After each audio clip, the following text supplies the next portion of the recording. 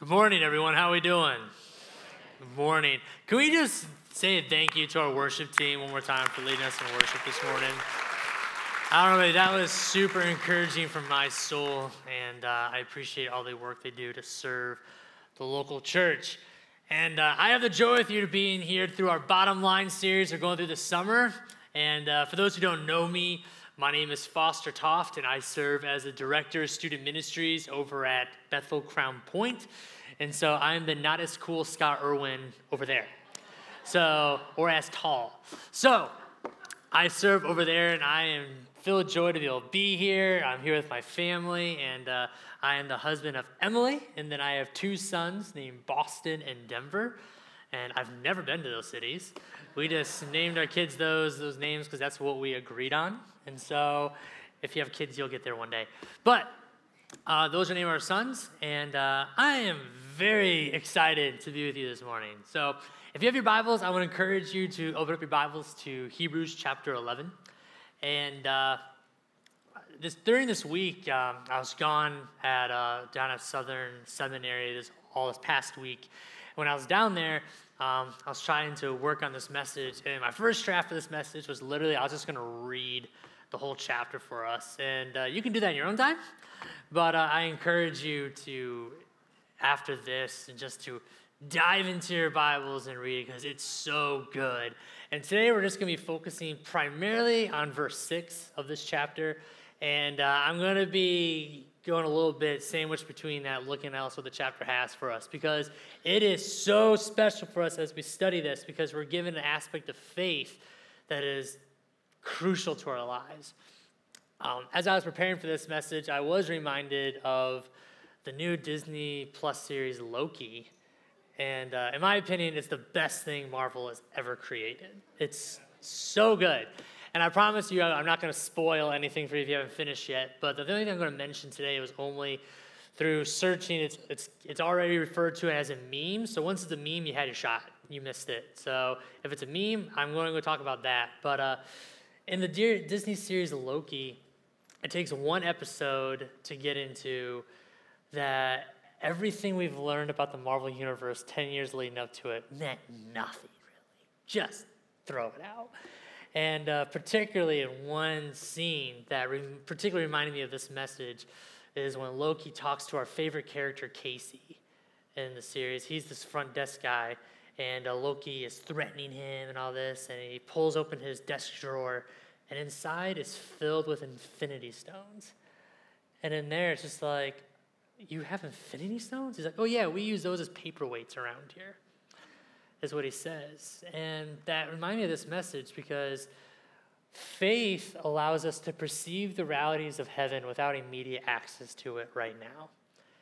And when we look at faith through those lenses, things aren't always as they seem they are in your life. They aren't as they seem because faith looks to what God has said and to the promises of God, and we live our lives based off that.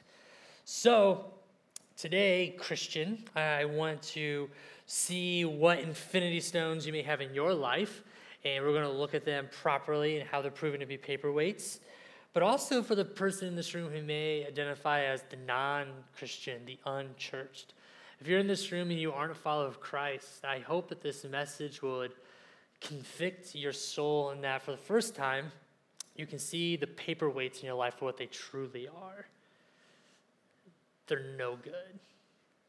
And we're going to look to the founder and perfecter of our faith, that is Jesus Christ, the righteous. And we're going to be looking at that. So with that, I want to encourage you to look at verse 6 with me. We're going to read this and go through this text together, all right? Awesome. So Hebrews 11:6, this is God's word. And without faith, it is impossible to please him. For whoever would draw near to God must believe that he exists, and he rewards those who seek him. Again, that's the passage I was giving to you this morning, and we're going to be looking at a lot of what makes that verse extra special in Hebrews 11. But my title of my message today is Faith is Reality Itself. Faith is reality itself. And my goal today to kind of show my cards, I'm not here to really do this big behind the veil at the end of my sermon. It's really like, we're going to walk through this message together, and I hope to not just see faith in a purely theological sense of like, it's by faith you are saved, and but also in its practical sense, that if faith is by the means that everyone is brought into a proper relationship with God, then it also has its practical sense to how it impacts us every day. And so we're going to see both of those for how they are, but also then give us a way that we're going to read our Bibles in light of that. That the Bible is a well of just beautiful passages that we're going to see how God has a continual story that we're going to love. So that is our aim for today. And so we're going to be looking at 3 ways that faith is reality itself. Let's pray. Father, thank you for your grace. We thank you for your word. Lord, I ask for wisdom that I don't have, and I know that by my own merit, my own will, that it'll do nothing. And so, Father, we pray that you are the champion today, that it's your words that people hear. It is by your words people are changed. It is by your words we find life itself. Lord Jesus, we pray that we would submit to you, that we would repent of our sins, and that we would go after you and run to you as the prize. We love you. In Jesus' name, amen. Amen. So, our aim today is not to purely exegete the Bible, but let the Bible exegete us. That's what we want. The Bible's going to exegete us and pull out the things that we need to repent of and see us properly in light of God's word. So our first point this morning is this. If faith is reality itself, according to our passage, we can be pleasing to God. We are called to view everything through the reality that you can be pleasing to God.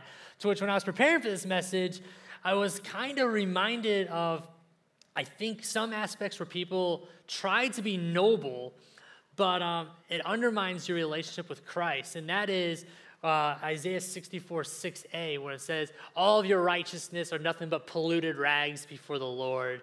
You are basically utterly vermin before God. And a lot of passages in people who I was taught by growing up viewed the relationship between the Christian and God as like you bring nothing to the table. Nothing. And we don't when it comes to us submitting to God for salvation. But if we look at the positive of this notion, it's like without faith, you cannot be pleasing to God. The positive of that, by faith, you can be. Without faith, you cannot be pleasing to God. But when you do walk by faith, you can be pleasing to God. You can have a relationship with him. You can draw near to him, and you can grow in your love for him. And I was reminded of that as I was preparing for this, because if we view that it's like nothing, your righteous deeds are rags before God, it really just like, well, what's this life? What's this life between you're saved and the grave? It's just like, well, I just live and then I die and then I'm with God. It's like, no, it's this life. Part of enjoying God is that you are pleasing to him in what you do. So you cannot be pleasing to him and you can be pleasing to him. We are pleasing to Christ when we choose to set our hope on the things God would say would happen. So first off, we got to look at what is this definition of faith? Where do we get this idea? And Hebrews 11:1 kind of sets the foundation for us. If you look at Hebrews 11:1, it says this. Now faith is the assurance of things hoped for, the conviction of things not seen. That right there alone is like a bedrock passage to how we operate in our lives, and that faith becomes reality itself. Because if faith is reality, it is the assurance of things hoped for. We have to ask ourselves, what is hoped for? What is ultimately hoped for? And it's an assurance of things hoped for. And then after that, it says the conviction, the way you live in the things that are not seen. I want to invite you to look at verse 5 in this text with me as we see kind of the plethora of by faith people. Verse 5 tells us this. By faith, Enoch was taken up so that he should not see death. And he was not found because God had taken him. Now, before he was taken, he was commended of having pleased God. I don't know how familiar you are with Old Testament narrative or just the story of Genesis, but rather Genesis, besides just being the first chapter in your Bible, is just the bedrock passage to where we get the plot of the Bible. we get to how everything else unfolds, particularly found within those genealogies that you and I struggle to read often. I mean, if you're honest with yourself, those genealogies, those are just like where you take an inhale and you flip your page, right? But if like one thing that's cool with those genealogies, I want to implore you, maybe a different way to see those is the Genesis sets up the plot of the Bible in terms of who is the promised seed. And if you read through the seed of the genealogies, it's basically the author, Moses, and you go throughout the whole Old Testament, why Matthew starts his gospel with the genealogy. It's saying, is this the guy? Is this the guy? Is this the guy? Is this the guy? And not just for historical context, but really looking at the hope of who is the promised seed of the woman found in Genesis 3:15. Who is the one who will crush the head of the serpent? Now, one thing that it impacts our passage here today is Enoch in his context in the Old Testament, which is really cool, is you're just giving between Genesis 4 and 5, you're getting two sets of genealogies.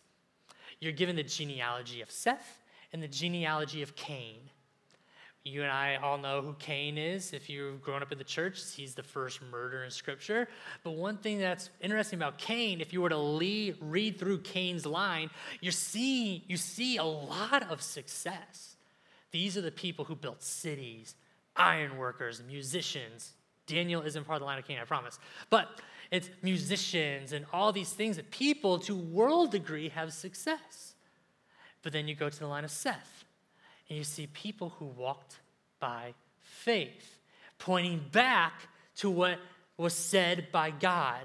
There would be a son who will crush the head of the serpent. So the genealogies show us Enoch's life here of having commended, of having pleased God. The story develops to see things aren't as they say they are. Things are not as they seem. And part of that, you read into Enoch's genealogy. I believe right before him, you have a dude by the name of Methuselah. Name your next child Methuselah, great. But Methuselah literally means death shall come in Hebrew. And guess what happened the year he died? The flood. And so literally within the line of the promised seed, you're getting a context of how we should read our Bibles. God says he's going to do what he says he's going to do. And people believed it. A way to illustrate this out is I'm by no means a fisherman, so don't invite me because I'm bad and I don't enjoy it. But one thing you're seeing is you go down a stream, you're seeing like bass as they jump opposite of the current. As the world goes down one way of the current, the bass jump backwards. And Enoch and those of the line is like, no, we're not going that way. We're going to what God said would happen. We're going this way. Don't do it. And that's what pleased God. So here, without faith, it is impossible to please God. Faith perceives the realities of heaven, even when you don't understand. When you walk by faith, you point back to that. So a question I have to ask you in this room is when you see the success, we're just going to be honest, of the wicked in your life, do you presume that they are blessed rather than you know that things aren't what they seem? Because at the heart of it, that's like the heart of most of the Psalms we read in the Bible.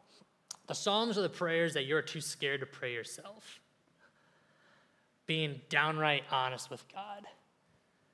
And you're saying, well, God, I know like I'm not supposed to be mad right now, but you know, this isn't true. My 2-year-old is having that fit again. The Psalms allow you to really walk by faith and say, God, things aren't what they say, how you said they will be. I need you to act in the way that you will act because you said this is what you will do. The psalmist writes, like, God, wake up. It's not literally that God's asleep, but he's saying, God, you know this is not how you said things are going to be. And so faith, you can be pleasing to God because you're looking back to how God said things will be as they say they are. While the world is going one way, Enoch and others in the line looked the other way. This becomes really practical for us today because you can downright know today if you're being pleasing to God or not. In your choices today, you can know if faith is reality itself, you can know if you're being pleasing or not. And that helps me because I'm naturally a black and white person. I hate gray areas in life. If there's anyone in this room that hates gray, like when someone says, no, that's a gray issue, I hate the gray. I reject the gray. I'm like, no, I need black and white. People are either good or evil. Just like, that's it. Super helpful, right? But this helps us in that sense, if faith is reality itself, because we can see our heart's motive if we're trusting God or not. And do your everyday choices reflect a complete faith in Christ, or do we compromise and we try to join the rest of the fish going downstream? This comes to our entertainment choices. This comes to how we talk about our spouses. This comes to how you're going to interact with your friends. Everything is tied. When you look back, is God going to do what he says he's going to do? The Bible isn't devoid of the past. It's right here in how we're living today. This framework also gives us a true picture to how we can view suffering and joy in our life. If faith is reality itself, it means that you as the Christian in this room can be the most honest about suffering and the most honest about joy. Because faith doesn't take suffering at face value, because God's word tells us what all the suffering in your life is for. When we walk by faith, God tells us in his word what your hardships are for, and it is preparing us for glory. When we walk by faith, it means we can actually have authentic joy, because joy, its definition, is this heightened contentment. You have heightened contentment. That's what makes Psalm 23 even more special for us. It is the same God who's in the mountaintops, the same God who's in the valley. And David wrote that when he was in a valley. When we walk by faith, we're not dictated by our circumstances. We're dictated what God said. And if that is the framework, we can say it another way. Being pleasing to God does not depend on your outward performance, but rather your inward dependence on God doing what he said he's going to do. That is how we can view everything. Faith operates by the presumption that God is who he says he is. When we operate through this reality, God doesn't just give us a theological framework to work. Our convictions become solidified. The second part of Hebrews 11:1 is important for us because it says, now faith is the hope, the assurance of hope, but also the convictions of things not seen. Your convictions lie on what things you will do and what you won't do. And if your faith is reality, your convictions become solidified in how you're going to be a person who stands their ground and make choices. From the smallest things that if you're going to break your diet this week to the biggest things of like, no, I will not bow down. Your convictions become solidified. And that means that we don't need a sign that God will do something in our lives today because he ultimately gave us the sign found in Jesus Christ on the cross. If this is literally our framework and we have the entirety of the Bible, we can see that God will do what he says he'll do because he did it by sending Jesus Christ on the cross to die for our sins. Again, but my favorite passage in all Scripture, I touched base on this a couple weeks ago when I was at Crown Point preaching, is Romans 8:32. Romans 8:32 tells us, he who did not spare his own son, but graciously gave himself up for us, how will he not also graciously give us all things? When faith is reality itself, we don't have to say, okay, Jesus, what are you doing? That means Jesus will never give you second best because Jesus already gave you the best himself. So the Christian today can know Jesus will never give you second best. Never. And when faith is your reality, you can view any circumstance in that light and find joy. But on the flip side of this, your faith will reveal where you're at. This reminds me of Paul when he argues earlier in Romans 8. When he says, there is therefore now no condemnation for those who are in Christ Jesus. For the law of the Spirit of life has set you free in Christ Jesus from the law of sin and death. For God has done what the law, weakened by flesh, cannot do by sending his own Son in likeness and sinful flesh. And for sin, he condemned sin in the flesh in order that the righteous requirement might be fulfilled in us who walk not according to the flesh, but according to the Spirit. For those who live according to the flesh have their minds on things of the flesh. But those who live according to the Spirit have their minds on things of the Spirit. For the mind that's set in the flesh is death, but the mind that's set in the Spirit is life and peace. For the mind that's set in the flesh is hostile towards God because it cannot submit to the law of God. Indeed, it cannot, for those of the flesh cannot please God. And if that's true, that those of the flesh cannot please God, then we have to look at our lives and say, we can't have our cake and eat it for two. It's either we're walking by faith and that's how we please God, or we're walking by the flesh and we are not. That is the reality we have to live by. They cannot please God. When we live by God's promises and truly believe them, we will be pleasing to Christ and you'll be satisfied in Him, thus walking by the Spirit. The next point this morning is when faith is reality itself, you will draw near to God. People don't draw near to God unless you want to be pleasing to Him. You won't. Your hidden sins in my life and your life means like you don't want to draw near to God when you're walking unrighteousness. So those who are living by faith will draw near to God because you're pleased with Him, will compel you towards Him. And when you draw near to God, that's when you walk by faith. That's when you're literally walking by the Spirit. To which one the Bible, again, all this is connected when we read our Bibles. Thus, when we're walking by the Spirit, we get the fruits of the Spirit. You don't get the fruits of the Spirit with not being with other people. You get the fruits of the Spirit by being with other people. You're not patient with yourselves. You're the most patient person with yourself. You get the fruits of the Spirit when you are walking by the Spirit, when you are walking by faith, drawing near to God. Again, I bring that up because, again, if this is connected, it's all connected. And faith is not just this one-verse where you learn to try to implore our children and students, say, okay, that's the gospel, you have to believe that. No, it doesn't stop there. Faith becomes the grounding to how you view everything in your life. Everything. We don't leave it just at Ephesians 2, 8, and 9. We live by it day by day. Which makes this very special for us because if that's true, we see how God is so patient towards us. God doesn't have faith in you. God is faithful, meaning He has complete faith in Himself that He'll do what He said He'll do. That makes passages such as faith the size of the mustard seed impactful for us. That makes when we are faithless, He is faithful impactful for us. Because as Moses writes in Deuteronomy, when Israel was walking in faithlessness, God is described as the father who picked up his son and put him on his back and walked through the wilderness. That's why faith in Christ is so impactful for us. Again, a second point is you'll draw near to God. The word faith and belief is the same word in the Greek when it comes to these two sections. If you read your Bibles and it says, without faith, you cannot be pleasing to God. In order for drawing, you must believe that God exists. That is the same word in Greek as pistis or pisteo, used in the verb here, which naturally draws us towards that you will be, when you are pleasing to God, you'll want to be close to Him. It's the same idea, same concept. It's not like you want to be like, oh, I'm pleasing to my boss who lives across the country. No, to be pleasing and walking by faith to God means you want to be near Him. You want to be near Him. Because this personally builds off the previous point, because living our lives by faith is never measured by the amounts of your faith, but the object of your faith.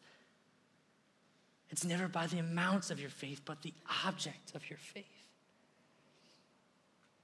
Your reality of faith will be exposed by if you are progressively drawing near to God. In order for you to be pleasing God, you simply have to believe that God exists. And you won't want to draw near to God if you don't want to be pleasing to Him. Hebrews gives us an exclusive view, though, of being pleasing God, because if this is intertwined together, your reality of faith become evident through your rejection of worldly passions or your dependence on righteousness. To say it another way, your faith will expose your sanctification. It will expose it. Not at being perfect, not that you're going to be great, but your sanctification going back to the cross. I want to invite you to look at verses 17 through 22 with me. Again, this is just sandwiched together. You have to read this whole chapter because it's just beautiful. And I hope that once you're done with this message, you'll be like, wow, I really love Hebrews 11. But just a portion of this is verse 17, which says, by faith, Abraham, when he was tested, offered up Isaac, and he had received the blessing that was an act of the offering of a son, of whom it was said, through Isaac shall your offspring be named. That's important. He considered that God was even able to raise him from the dead, from which, figuratively speaking, he did receive him back. By faith, Isaac invoked blessings on Jacob and Esau. By faith, Jacob, when dying, blessed the sons of Joseph, bowing in worship over the head of his staff. By faith, Joseph, at the end of his life, made mention of the exodus of the Israelites and gave directions concerning his bones. This is one of those passages where you just write, praise Jesus, because Abraham, Joseph, they believed in a resurrection from the dead. And Abraham said, this will be the offspring who you come. That's language pointing back to Genesis 3:15. This is the promised seed that will come. And Abraham's like, all right, I can offer up Isaac even when it's hard, even when it's just the most horrendous thing I have to do in my life, because God said he'll do what he said he'll do. And I know that I can sacrifice my son, and guess what? God will raise him from the dead. Joseph, when promised, referring back to the Exodus, he knew that God was giving Israel promised land. And he says, made mention of my bones. Joseph, at the end of his life, said, take my bones with you, because guess what? I plan on rising from the dead. And I plan on seeing this with my own eyes. And that is the same faith you and I share. That, friends, the resurrection is a big deal, and it is coming. That we will rise from the dead and see Jesus face to face. And it is awesome. And that's why Hebrews 11 is extra special, because all these people is by faith, by faith, by faith. Their reality was God is going to fulfill that promise, and we're going. And we share in it. It is our reality. Because Abraham and Joseph, what information did they have in their circumstances?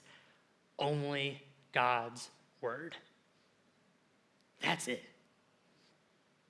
I mean, it's special if you're, I want to highlight just Joseph's story for a moment, is if you ever want to read a story that probably can best relate to you, it's the story of Joseph. Because if you read the story of Joseph, not one time does God talk to Joseph. Never. But Joseph acted the way he acted, believed the things he believed, because he believed God was going to do what he said he was going to do. And you and I can respond the same way and not compromise in situations. We can believe that. So the question I have for us is, what does your life reveal? Not only are you pleasing to God, but are you drawing near to him? Does your life categorize someone who, in whatever situation, not as perfect as it is, you are drawing near to God? Because I like how Spurgeon puts it, I've learned to kiss the wave that knocks me towards the rock of ages. I've learned to kiss the wave that knocks me towards the rock of ages. Or to quote someone who I think is just as better as Mr. Beaver from the Chronicles of Narnia series. I love C.S. Lewis in Narnia, and when Susan is hearing first about Aslan and being described of his character, she says, Mr. Beaver, I will be quite nervous to approach a lion. Is he safe? Mr. Beaver looks at Susan and says, oh no, he is not safe. But he is good. And when we draw near to God, it's not safe for your comfort in this life. But he is good. He is the king. And he will take you where you need to go. Because he is a good king who went before us. Which leads us to our next and final point. If faith is reality itself, we will get the rewards from God. The Lord rewards those who seek him, as the verse says. If you were to do a study on rewards in Hebrews, if you looked at every mention of the word reward throughout that book, you'll see a lot of different aspects of it. You'll see rest, you'll see peace, you'll see just communion with God. But all those find their climax in Hebrews 12. So as we read that, is the rewards that find their fulfillment in Christ. And they are not seen to be benefits purely in this life, but to enjoy Christ in every area of your life. I want to invite you to look at, find with me, is Hebrews 11:39. We're going to read to the end there, and we're going to see how God rewards those who seek him. Verse 39 says, and these, the people who walk by faith, and all these, though commended through their faith, did not receive what was promised, since God had provided something better for us, that apart from us, they shall not be made perfect. Verse 12:1. Therefore, since we are surrounded by such a great crowd of witnesses, all the people mentioned in Hebrews 11, that's the great crowd. Since we're surrounded by such a great cloud of witnesses, let us also lay aside every weight and sin which clings so closely, and let us run with endurance the race that is set before us. Look at verse 2. Looking to Jesus, the founder and perfecter of our faith, who for the joy that was set before him endured the cross, despising its shame, and is seated at the right hand of God. The point of biblical history isn't to highlight a bunch of Bible stories, but to highlight a single person. The point of biblical history is to find everything find its climax and culmination in Jesus. The Bible does a great job of roasting everyone but one person. Everyone gets roasted but one. Not even your favorite boy David gets roasted. Everyone, because you know the point is, when it says here in verse 40, God provides something better in order that they should not be perfected. They're not the main character of their story. Jesus is. You're not the main character of your story. Jesus is. And if you are the main character of your story, it's going to be a sad DC film compared to Marvel. That's it. I'm sorry, I don't like DC, but it's whatever. Amen. Because here's the reality. Is some Christians, if we're honest with ourselves in this room, some Christians have adopted the reality that the gospel is purely us going to heaven. It's, hey, in the end of this life, I get to go to heaven.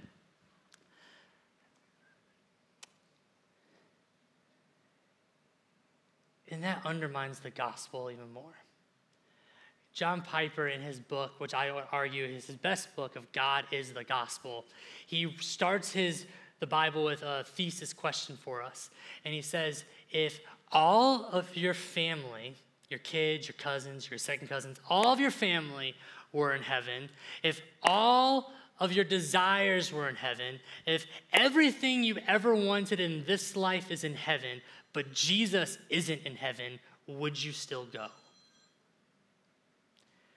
That chilling question when we have to look at the gospel and say, okay, especially I get it. If you're a parent in this room, if anything, it's like someone says, hey, you can go to heaven. All of your kids will be there. All of your friends will be there. All your favorite hobbies will be there. But Jesus isn't there. Would you still go? And that question is a sobering reality for us because God rewards those who seek him. The reward is Christ. Walking by faith is Christ. Again, we read our Bibles. All those guys who walk by faith, a lot of them were given some great options to go off towards success. You could have it. I mean, Jesus was tempted in the same way you and I are with Satan in the wilderness for 40 days. You can have it all. And it's a chilling reality for us. Because if faith is reality itself and we see no life outside of Christ, we have to say no to that reality because it will never satisfy. And a heaven without Christ is just a different type of hell. It is. We don't want that. We're trying to get back to Eden. Actually, better than Eden. There's a side caveat in this room. You have a better position now than Adam and Eve did. We have a better relationship now with God than Adam and Eve did because the blood of Jesus Christ on the cross. And that is our prize. To bring it all back, some of us want paperweights when we're offered something far better, the Son of Man. And with him comes everything. Everything. So a list of questions I have for us is this, do we see faith not as a blind hope, but rather a clear expectation? Your faith isn't blind. Your faith is, I know how things will be. I perceive the realities of heaven even when I don't have immediate access to it. Do we see everything in our lives based off of the promises of God? Do we seek to be pleasing to Christ in our daily choices, which shows if we're walking by faith? Are we drawn near to God by faith that is seen their being pleasing to God? Does your drawing nearness reveal that you're being pleasing? Do we repent of our faithlessness and seek to operate as someone who sees everything in light of Jesus' victory on the cross? Do we just see Jesus as the reward? One of my mentors put it for me this way. If we're going to make faith an acronym, faith stands for forsake all, I trust him. Forsake all, I trust him. Friends, is he safe? No. But he's good. In this life, your suffering is preparing you for glory beyond all comparison, as Paul says in 2 Corinthians 4. So that when you see Christ face to face, you will say, that's my Jesus. Mine.